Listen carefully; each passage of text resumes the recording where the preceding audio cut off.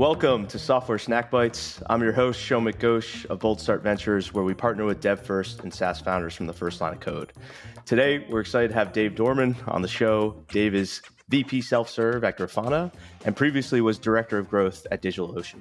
In this episode, we're going to cover all things developer marketing, practical PLG tips, and how to scale open source products. So welcome to the show, Dave. Good to be here. Thanks for having me, man. I want to start off actually with kind of the DigitalOcean journey, because I think one of the things about DigitalOcean is that when I even just go out and search for basic topics, right, I'll come across a tutorial, I'll come across a piece of content or something like that. It could be on something super random, like a certain specific type of Kubernetes cluster or something like that. And still there'll be some sort of DigitalOcean content that's out there. And so it seems like that was a very strategic focus. So how did that kind of form? How'd you go about doing that? Was it an org-wide decision? Like, just talk about that. Yeah. So the technical content story at DigitalOcean was the engine that drove the business forward, right, at the end of the day. I think a lot of people look at DigitalOcean, especially as it went public. I would talk to folks who were looking at the business and they were like, how does this company even compete with like Amazon, GTM? Like, how is this even a thing? But I think a lot of it started with DigitalOcean said, hey, we're actually marketing to developers, right? Like, we don't care where they're going, nights and weekends, at work, whatever it might be.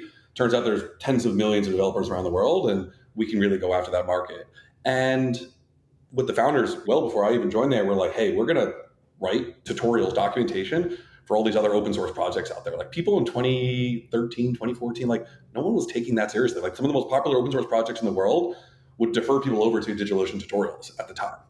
And I think what was really different about it was not blogs. I think everyone would create content that was in blogs. Dio said hey, we're going to write things and we're going to maintain it. That was a tremendous effort that our community and developer relations teams went after. That isn't quite everyone else, right? A blog is very ephemeral. You write it, you never update it, you call it a day. DigitalOcean really treated these things as documentation, which was sort of unlike how everybody else was doing it. So I'll pause there, but there's a lot more to sort of get into about how did the team think about what things to focus on. So I think the question that would be most relevant for some of the founders and early employees listening is kind of like, how do you codify that into a strategy? I mean, was there some sort of specific sort of thing of hey, we shipped this product or we finished this sprint and then we're going to publish a post about it or something? Was there anything codified like that? Yeah, there's definitely an evolution. I think the early days, and they just nailed it, right? I think the obvious thing I've learned sort of sitting on more on the marketing and product side is let technical folks who know the product and space very well figure it out. That was the early days on the technical writing side of the folks who were writing these things, just understood Linux inside and out, right? And would figure out what are the right things to work on. And I think they were able to kind of go after the big pillars over time, right? And I think one of the important things, before I sort of get very specifically into your question, was what Dio, I think, really nailed early on this specific topic was we don't have to write about ourselves. It's not about running WordPress or a LAMP stack on DigitalOcean. It's you're running it somewhere. Right? So if we wrote how to install LAMP on Ubuntu X, Y, or Z, it didn't matter. You were probably not actually running it on DigitalOcean. You were probably running it locally. You were probably running it on EC2 or Linode, wherever you were going to run it. And that didn't matter. That was a seed in people's minds. So, well, Dio helped me out this time. This was the best tutorial I've ever gone after. Well, maybe the next time or the following time when I'm trying to spin something up, I'll probably consider Dio. Turns out it's also everyone else I know uses this thing. They had great tutorials. It's probably the cheapest thing in the market. Right, all those things combined, let's say not the win today, but the win later, right?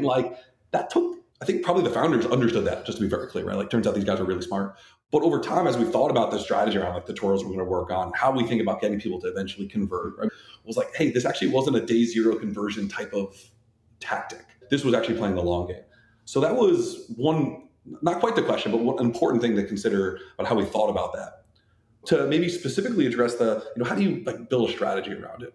Well, one, I think it started with, we went really broad, right? The biggest topics in the world, technology-wise, is where Dio did really well very early on. Going after WordPress developers, LAMP, pick the most important, the biggest part of the market, and we wrote about those things and did very well. But as the product matured, right? So I joined the company in 2015, sort of maybe a little after the Series A. As we were starting to release all these additional products after DigitalOcean Droplets, just, virtual machines, really figuring out how do we really go wide. We could use something like Kubernetes. I think we released that in 2017, 2018, I don't know at this point. There was a fairly specific strategy about how we're going to go about this, right? How do we think about more top of funnel things in this regard of what is Kubernetes? Why do you use it? How does it compare to other alternatives to Kubernetes at the time, which I don't know if it even exists nowadays. These comparison type articles were great at bringing people in who are already exploring these things, then getting all the way down into something very tactical in terms of how are you going to optimize some node on some pod, as an example. And that we were fairly deliberate about that as the company matured. Let's be clear, like in the early days, a lot of times it's let's pick the biggest part of the market or the biggest topic to get some eyeballs on. But then we were able to really start digging into like, well, there's these conceptual things. And then there's I'm finger on a keyboard already in my terminal. And how do I solve a problem? Right. And I think that was one way we always thought about the world was super high. And then like, I'm finger to keyboard solving a problem today. Yeah. So I'm kind of curious because a lot of times founders are hiring product marketers. And certainly one component to it is this content calendar and technical content approach and trying to codify that. But I guess like, what does it mean, right? Like when you joined, right? What did that mean? What were you kind of tasked with? What did you scope out as like, this is going to be my role so that like, you know, kind of founders listening can understand what that context is?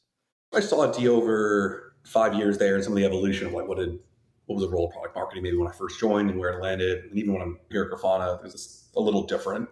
So that's one just general learning over time was like product marketing is very different at every state, at multiple stages and different go-to-markets, right? Like DO was the ultimate PLG, very little human interaction.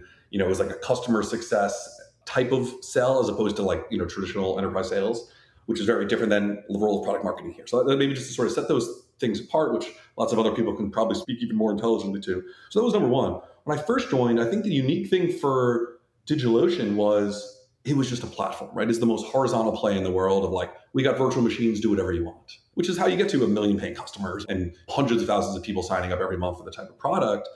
So it was very much like a consumery go-to-market, almost unintentionally. Like it didn't matter, right? I don't think the company in the early days had to be that intentional about it, but it was, hey, they're software developers and everyone needs a virtual machine, whether it's like hosting, you know, the Stack Bytes podcast server, right? As an example, like that would be a common use case in the early days.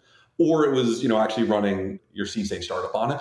It didn't really matter. I think the point I enjoyed in the business was starting to think about, we have more than virtual machines we're trying to go to market about. We're going to go out implementing more of the cloud primitives, right? Block storage, context storage, load balancing. Like some of the things that nowadays are like pretty standard, like DigitalOcean was really trying to build at that point, was figuring out how do we launch these things and talk to the existing base of users, people already looking at us, to use us for more than like hosting of their WordPress site or whatever it might be. And that was kind of the lens we took it at that point to say, our go-to-market's really going after devs. We don't care about the context. So how do we actually frame the context around using us for some sort of use case at work at the end of the day? So that was really where I sort of started on the product marketing side. And that was really, maybe just like dig in a little more there, was like identifying the use cases. I know that sounds stupid, right? And naive was, hey, what are the actual use cases for, like, why are people today, you know, thousands of people already adopting us for their startup or for their team inside of some reasonably sized company? What are they doing here, right? Like, why are they doing it here versus Amazon? And it was really just like identifying that. And for what it's worth, it's just like good old fashioned hard work, which is talking to customers, right? Like it's not rocket science. I'll tell you, surveying users is a waste of, like, wasn't that useful. If you want to really quantify this, like, sure, you can sign up a survey and, you know, get answers back. But I've often found from like the product marketing lens, like that's the most surface level thing imaginable. It's like, you just got to go out there and talk to dozens, at least, customers. And just like, it's one thing to say, hey, we're using you for like video transcoding. That's very easy to put on a website, but like, well, what does that really mean? Why are you using DigitalOcean for this versus the 10 alternatives you possibly could be doing it for, right? Yeah. I'm curious, 5 years later, when you were kind of getting ready to transition out and stuff like that, like at that time, how had that changed? Because you just talked about, hey, you know, we were trying to set up the primitives, things like that. We were trying to educate people on the use case that you could do with them. Well, all that effort worked. And then 5 years later, like people know it, right? So did it start to flip more towards almost comparisons, like, hey, us versus AWS or something? Or I don't want to put words in your mouth. So maybe just talk about how it evolved.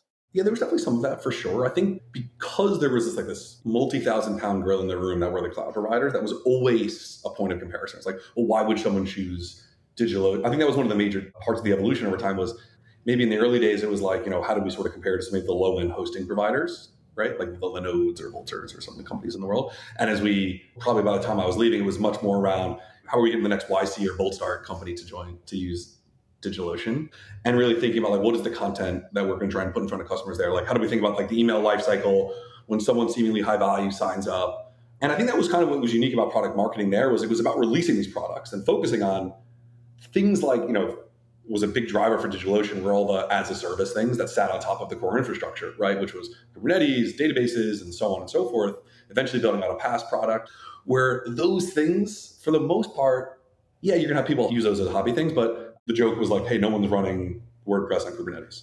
So those things just naturally gravitated toward like defining a little bit more of the go-to-market and how we spend time on product marketing. So there was like just sort of an evolution of the function there as it relates to how mature the product was. And I think that's the way I would frame it.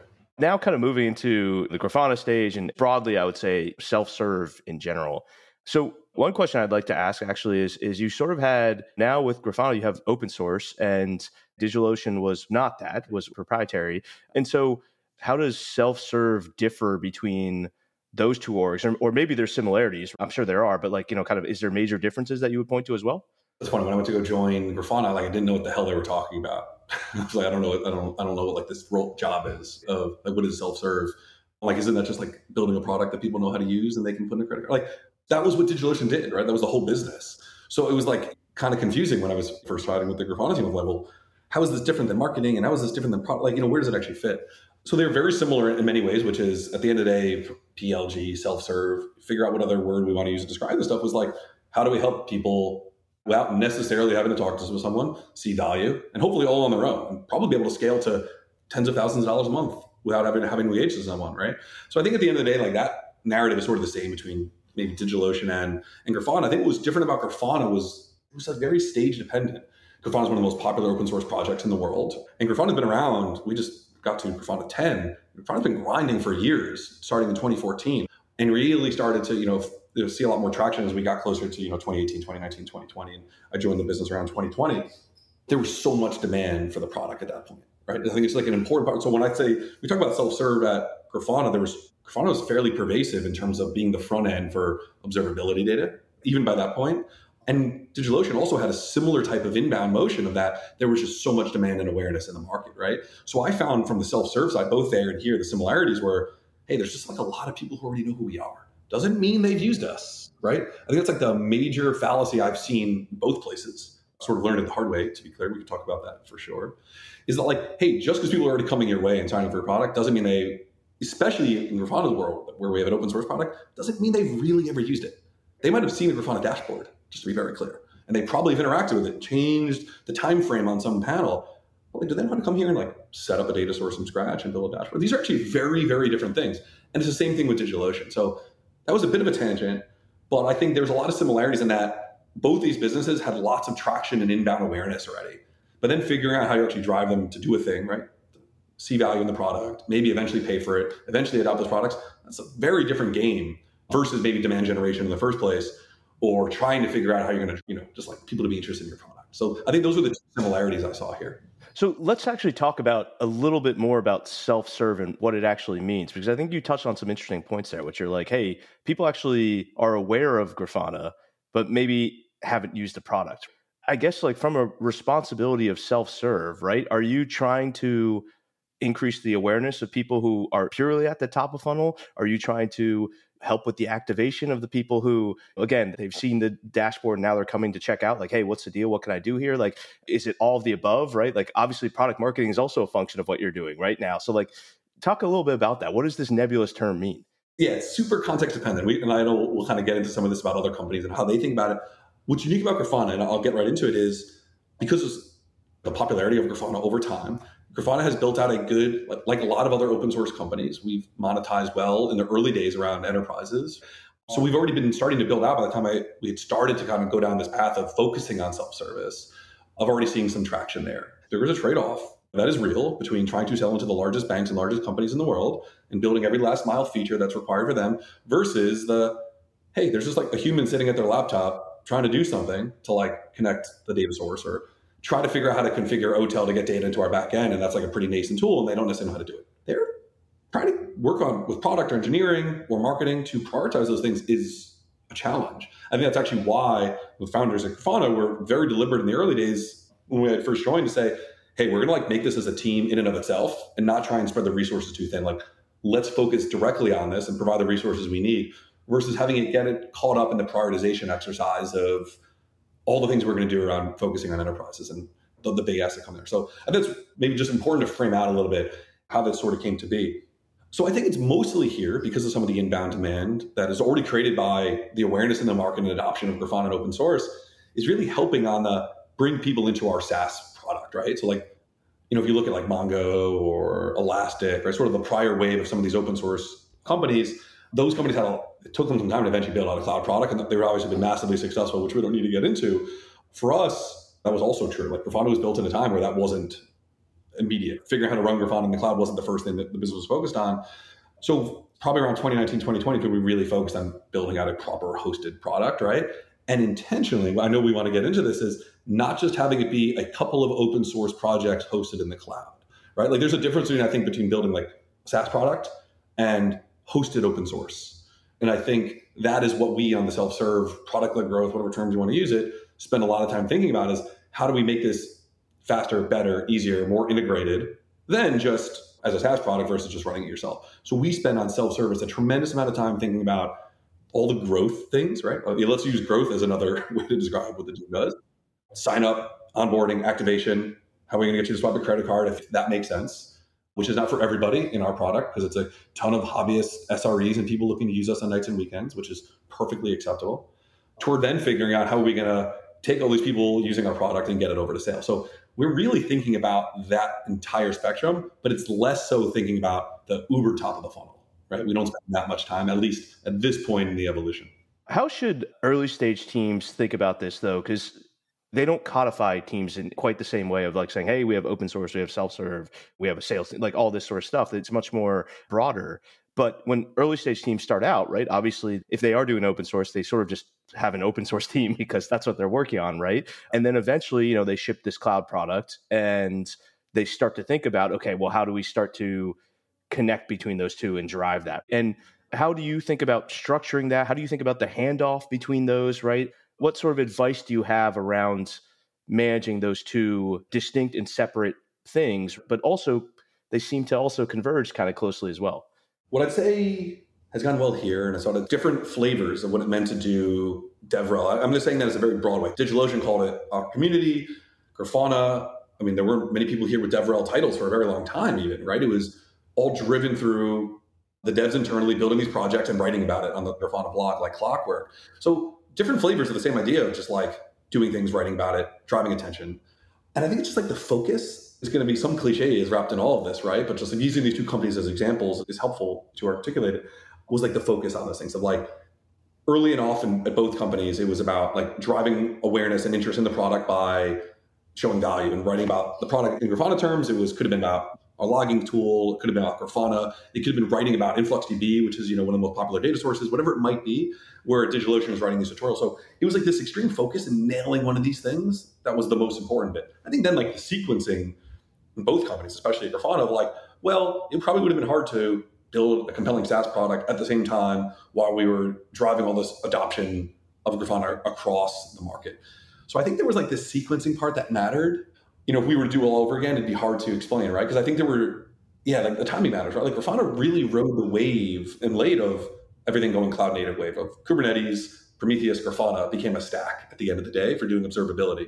And that sort of led the company down a path of building Mimir, which is like our Prometheus long-term, our Prometheus backend, Loki, which is sort of uses a similar language as Prometheus, Temple, like basically a very opinionated stack around folks who were trying to monitor many other cloud native things. Those things wouldn't have happened at Grafana in 2014 because some of the wave didn't yet exist. So I was sort of a non-answer to the question, but it was like very context dependent in both the companies. I think that makes sense. Timing matters for how things build out, right? And I think the craziest example of this is, in China, there's so much things that are mobile first that we would have just never thought about in the US, but that's all just based on timing. And so to build a business now in China, you certainly would not want to do what we do in the US because like it's just a different paradigm that exists over there. So I think that makes sense here. What's like the hand raise moment though for you and your team of you now know this is a self-serve lead or potential self-serve customer or something? Like, is there something like that you can point to be like, boom, we got them, now we can nurture them, we can do sort of stuff around that? I chat with like a ton of these like PLG company, like other folks, either like vendors in the space or other companies. The common thread across all these are, and this is what I always find to be difficult, is people raise their hand. Like people like actually raise physically their hand, right? Fill out a contact request form, respond to the email. People are pretty good about identifying like when they actually need to engage in some type of conversation, whether it's with sales or needing the appropriate technical support.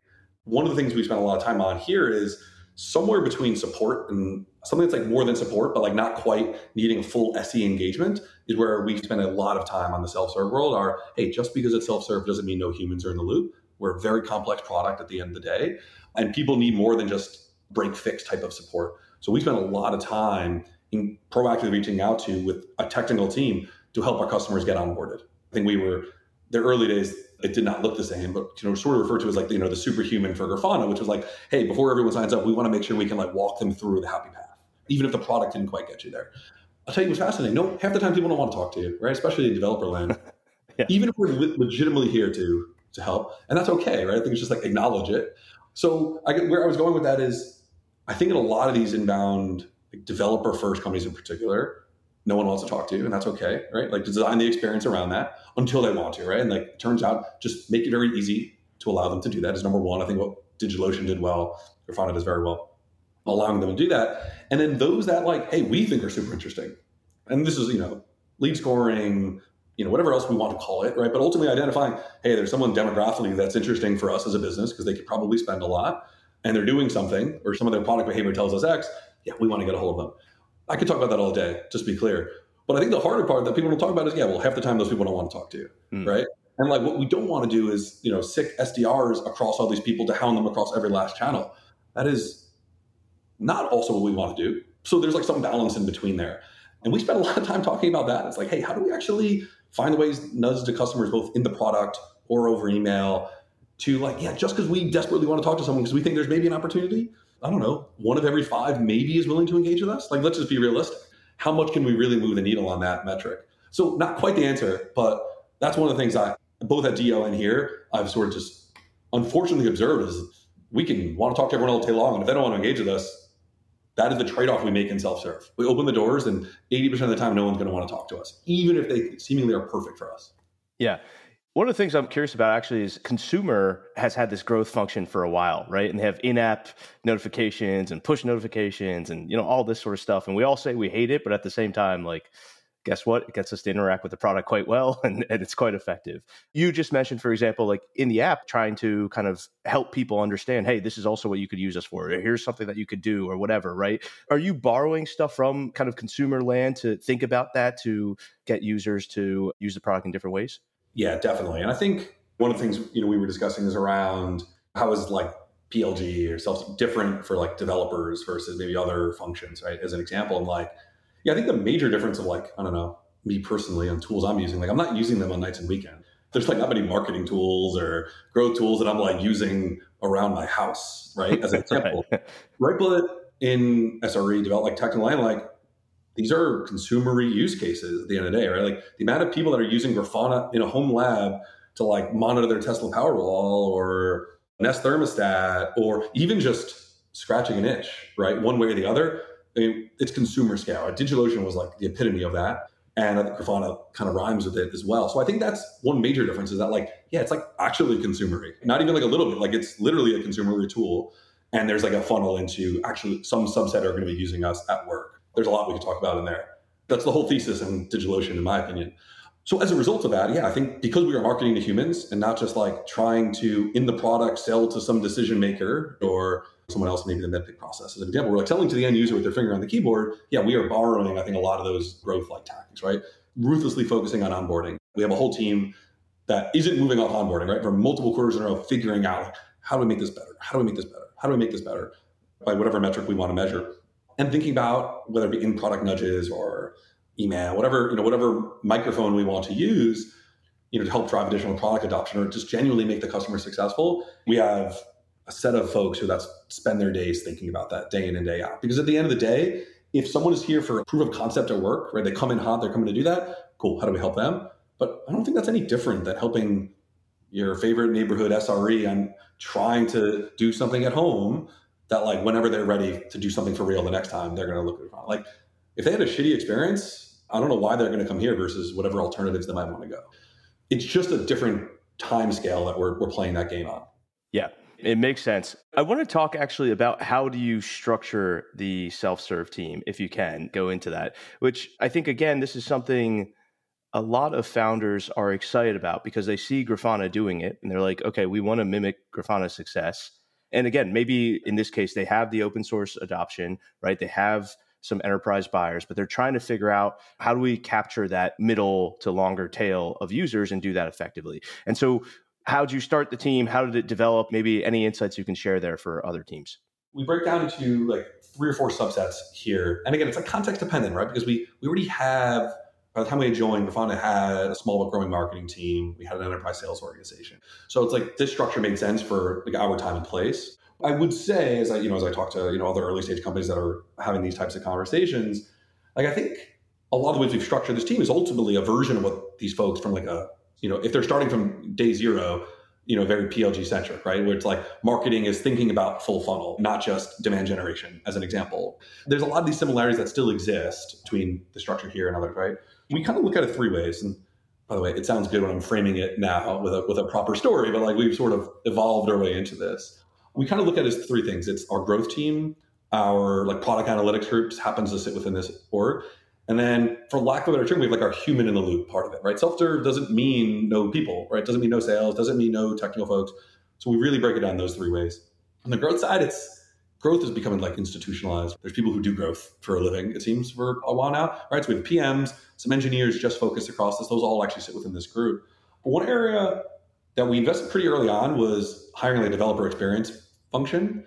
And what that really meant were it was existing folks in the community that just like loved Grafana, right? They were using Loki, they were using Temp, they were using all these tools, and they were writing about it on the internet and wherever they were writing about it and bringing them on into Grafana, right? And it was bringing on like the subject matter experts who were using these tools for work or at home and bringing them inside Grafana to help improve the product, whether that would be docs, whether that would be actually contributing to some of the core things we are building, towards just writing content, whatever it might be. So to me, that's been like one of the home run functions we built within this team.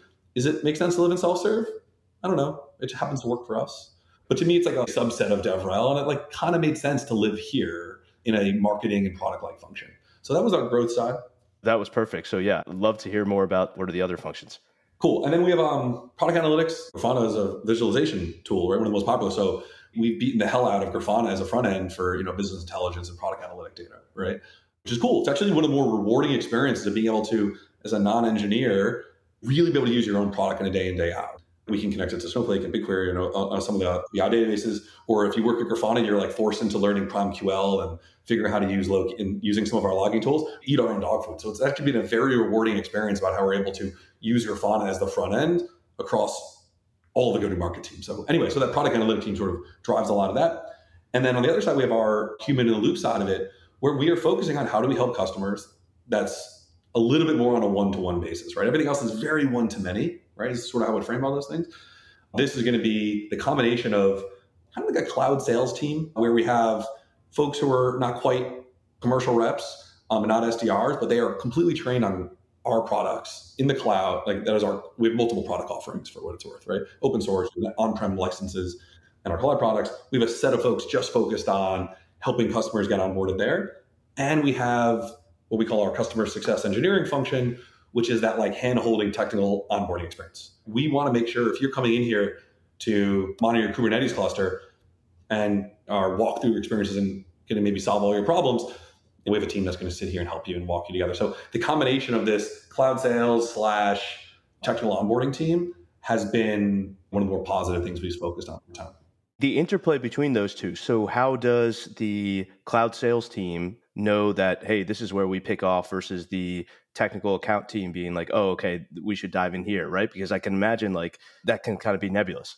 I'd be lying if I knew the exact answer, right? The right balance there. And I think we've gone back and forth against it for sure. What we've seen, and I think this applies like in a company that's growing fairly quickly in Grafana versus, just being super early, works. And I think it's why it works for a lot of early founders and people want to have the team, like we have everyone sitting next to each other, right? We have the people talking to the customers, sitting next to the people who are writing the SQL, knowing what questions to ask, sitting next to the product managers and engineers who are building things. Like having that as a relatively small group of people sitting together solves some of these questions of scale. It's imperfect, but I think where we solve this is we find the right way to try and incentivize these people, where we want to make sure our customer success engineers feel part of the discussion on getting a hold of big customers and seeing them grow, which is a similar type of incentive we have for these cloud sales folks. So it's imperfect. We can talk a lot about actually how do we define it for sure, but it's an evolution. You mentioned, multi-products, right? Multi offerings in terms of delivery, but then also multiple products, right, that people can use as well. I'm actually curious more on the multi-product side. So when a new product gets released, do you start to focus on that a bit more from the self-serve side of kind of saying, hey, now we need to do a lot of education and get people to understand this is something that we just released and they could use? Or how do you think about that? Yeah, I mean, I think that's where we have a great marketing team that we partner with and think about a lot of that stuff. That's where our product marketing group lives today. So a lot of that kind of discussion at this point in our journey sort of runs through that group. But I'd say, generally how I think about it, whether it be here or DigitalOcean or other times, it sort of like depends on the maturity of these things. I think what's interesting in open source is we're very quick to release things, right? And get it onto the wild and let it, get in people's hands. So I think there's this balance and to strike where I've seen at Grafana where everything's open source and getting released in very early versions versus I think DigitalOcean was more about shipping a complete experience right out of the gate and just like simplicity and elegance.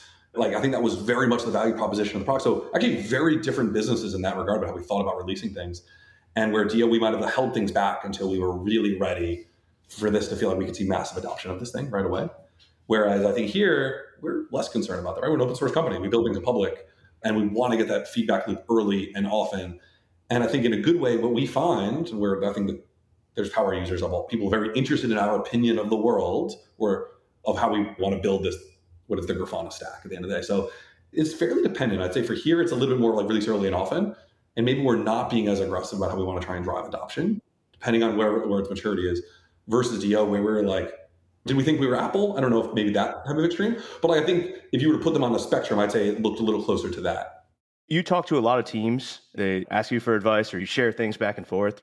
Where does it go wrong? Maybe what's the common thread where you're just like, oh man, I'm seeing it all over again. And this is going to go down that path and I could just see it. Like, do you have things like that you kind of keep recalling?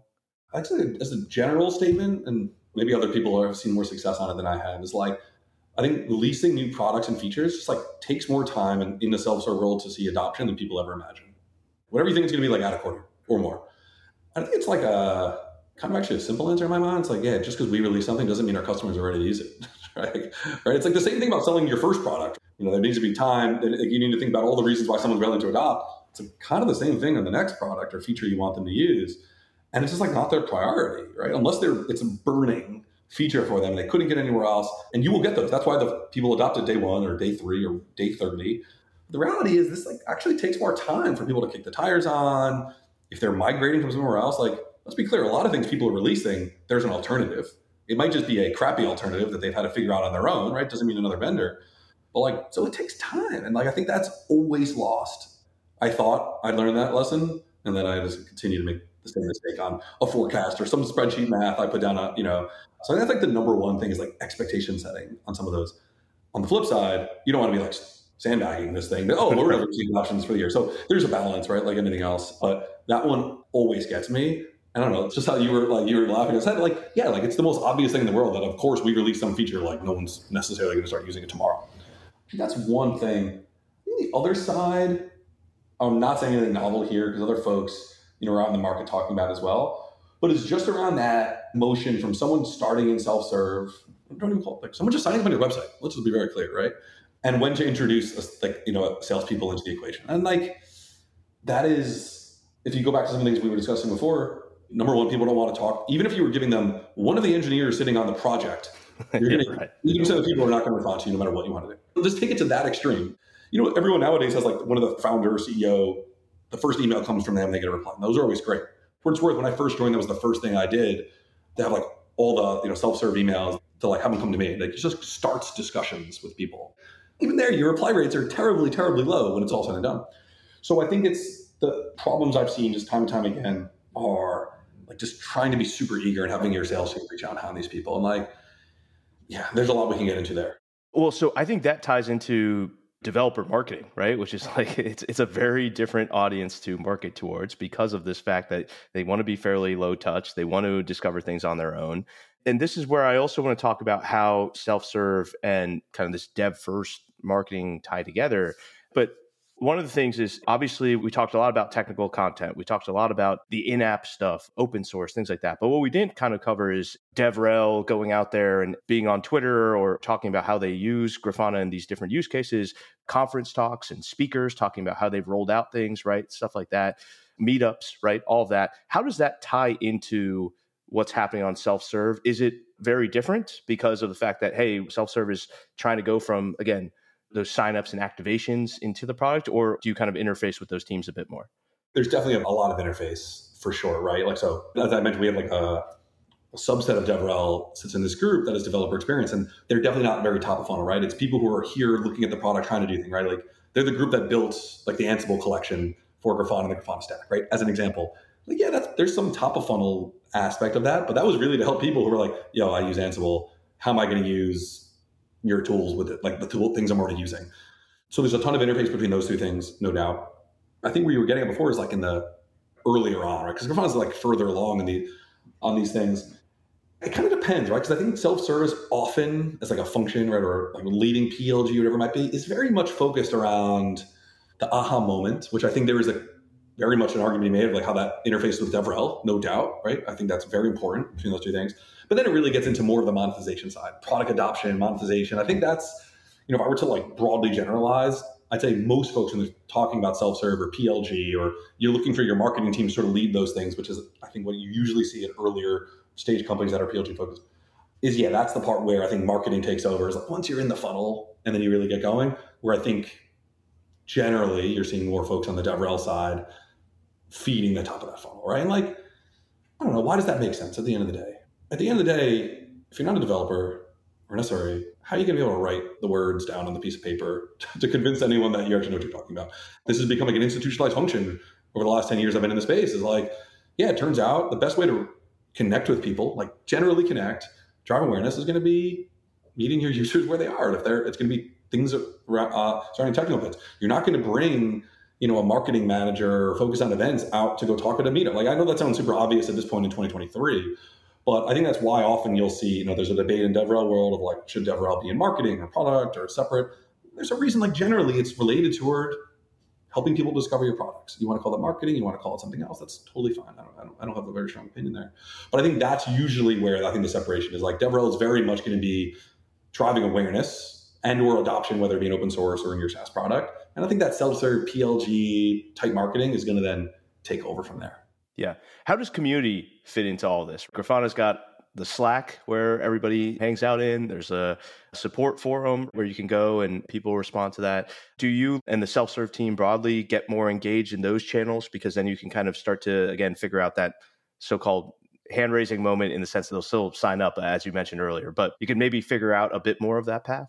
I think for our stage, a lot of that's driven through other groups in open source, right? Like I think in a good way, from a focus perspective, we're able to be very focused on the SaaS product, right? Which also includes the rest of the community, right? I mean, people sitting in Slacks, joining our forums, whatever it might be. So we specifically don't spend too much time there, but spending a lot of times with those teams that do, right? And even DigitalOcean spent a ton of time on building a forum that was capturing long tail traffic and people asking each other questions and so on and so forth. I think that's part of it, right? I think that definitely feeds into the top of the funnel.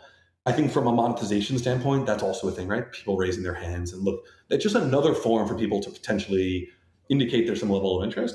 But what I'd say, and it's like not just marketing BS, like that's kind of not our intent there. Our hope is to like have it be a real community, people helping others, people working on the projects themselves, being in there and working on it. And like there's dogma, both. I think that was one of the similarities I saw across DO and Grafana is just dogma around how we thought about the community is a thing that is important. We're not here to extract as much value right away from those people and playing the long game. I think those two principles that were like led from the very, very, very, very top of the business is what has been critical, right? And like not trying to destroy that as a means to try and capture an extra dollar day to day has been really important.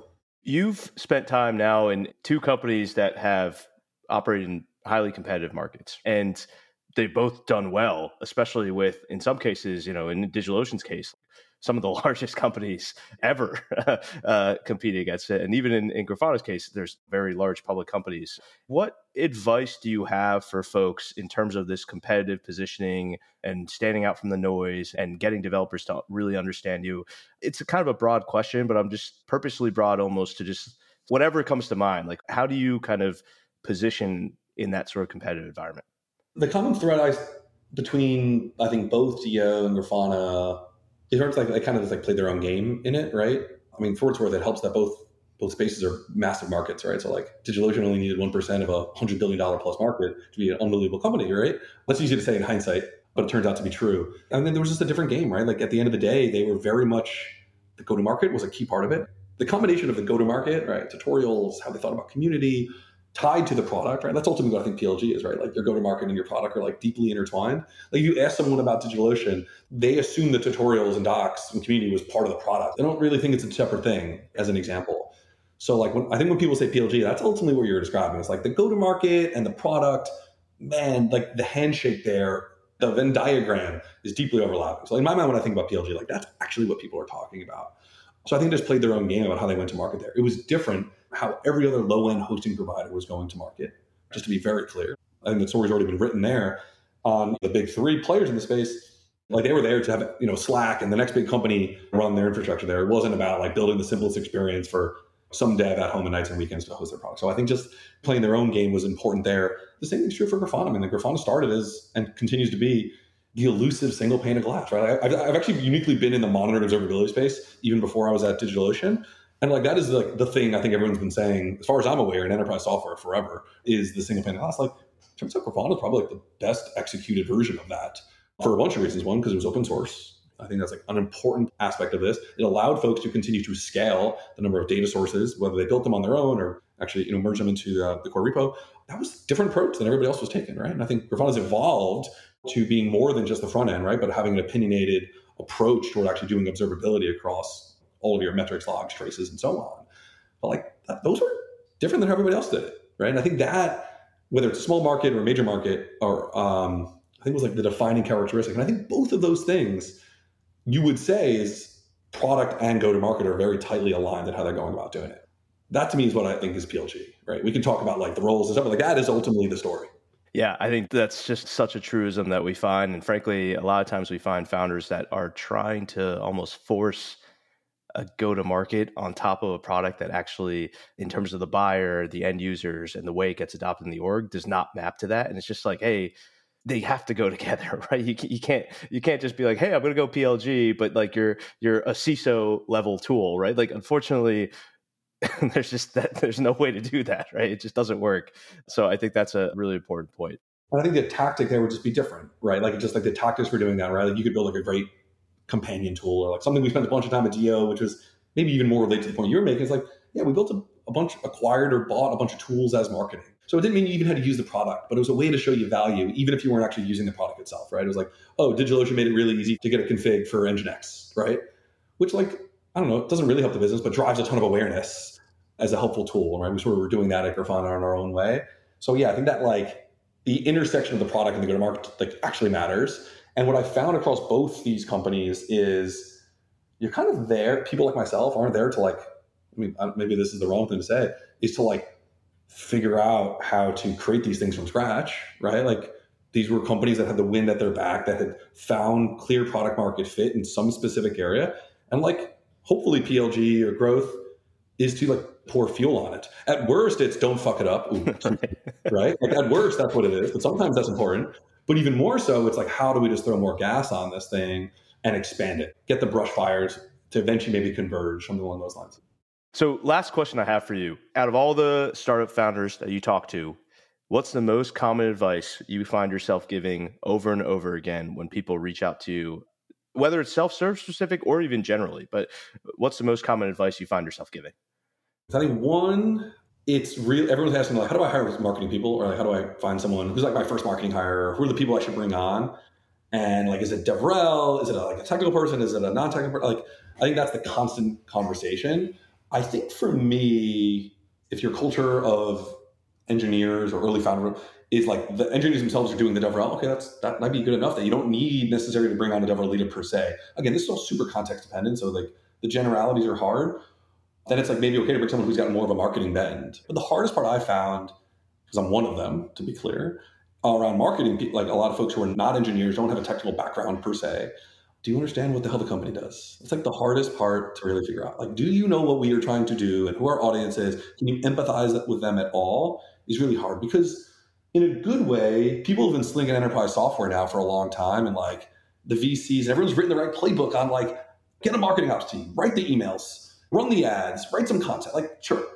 What the hell are you going to say is like the hardest part to actually get right? Like it's actually fairly undifferentiated to do marketing ops well, or to send the emails well, or to do analytics well. Like, but are you going to even know what questions to ask of the data? Are you even going to know what are you actually going to say that is compelling? And that is all deeply, these three things are related. And then like, the last point is like, well, yeah, the authenticity matters, right? Like at the end of the day, like people have a bullshit detector. Some are better than others. I think people assume technical audiences are better than others. I don't know if that's true. I think it's just that like, it's the classic story of like, if you actually know what you're talking about and you read an article and that article, is bullshit, you will know, right? I think it's like the classic story. So if you're writing about trying to monitor a Linux machine, you're going to know if it was written by me personally versus if it's written by someone else. It's just like super obvious if that is the case. So what is my point there? I think it's the hiring for marketing is hard or product marketing in particular is because like you need to find someone who actually gets enough about what you're doing and or has the aptitude to do it. It's hard to screen for. And usually I find the best, because I think it's worked for me. So I think we only know how to look at playbooks of themselves. Like, yeah, well, I'm not the engineer, I'm not the SRE, whatever it might be, or some of the folks that we brought onto our marketing were not. But there's really high aptitude. These people kind of like figure it out. They're probably writing SQL, right? I know that might sound stupid, but like, does it make them an engineer? I don't know what it makes them. But like, if you can be like a junior data analyst as a marketer, you like maybe think about things a little differently. You can probably relate to what a database is. There's a couple of these things that sort of overlap with each other. So that's like one of the common thing I actually say. It's like the one quip I have of like, yeah, if like you're hiring a marketer who knows SQL, like they might have like the aptitude to actually be able to like understand what you do and probably pair them with someone like a DevRel leader, pair them with a dev who can help get them up to speed. Those are kind of three separate topics, but that like authenticity, what it means to like hire a non-technical marketer, who you probably need most likely because there's hard to find technical marketers, and like DevRel, like I don't want to say DevRel specifically, but just like someone who is the audience, who is writing the things and talking to the customers, are like the three kind of cliche, but I don't know, hopefully there's like a nugget or two that's nuanced there. I think the biggest thing that I kind of took away actually is the hardest part, you said, is figuring out what to write and how to write that in an engaging manner. And that's the really differentiating thing, right? That still resonates in my mind of like, you can have someone set up MailChimp and instrument this and put telemetry into that and whatever, but like the content is the hard thing. ChatGPT still may help us a bit, but like can't fully get us there. So yeah, and like I found a few of these things of like good marketing people we've hired. It doesn't mean they have to write the things themselves, but it's almost like a good therapist where it's like they know the right question to ask of the right person, right? Because it's one thing to go to like a DevRel person or some engineer that you need help writing, and if you're launching some product or feature, it's like, yo, hey, write me an email. That's like not actually helpful. Being able to like have like 3 bullets on what you think we might want to say, or being able to like just ask enough questions about the product to pull the right thing. Like that's usually what I've seen from good marketers in these technical worlds, like just being able to pull the right things out of the right people, right? I don't know how you screen for that, right? Just to be candid. But I think that is the nuance. Well, with that, we'll wrap it up. Dave, thanks so much for the time. What is it that you'd like to highlight for the audience, whether for Grafana or for you personally, that people should know about? Check out Grafana. If you aren't already familiar, you probably interacted with some capacity, or your SR teams probably do. Have them check it out. Find me on all the normal places, LinkedIn, Twitter. I don't have that much to say there, but happy to connect one way or the other. I hope that some of these you'll externalize in a blog post, because there's certainly a lot of nuggets that I think you could start doing. And obviously you have the day job that's keeping you busy, but I think hopefully at some point those would be great stuff to externalize. And this podcast is the first step to doing that. So thanks for sharing your insights with everybody, and looking forward to chatting again soon. Yeah, man. Thanks for having me. Appreciate it. This was fun.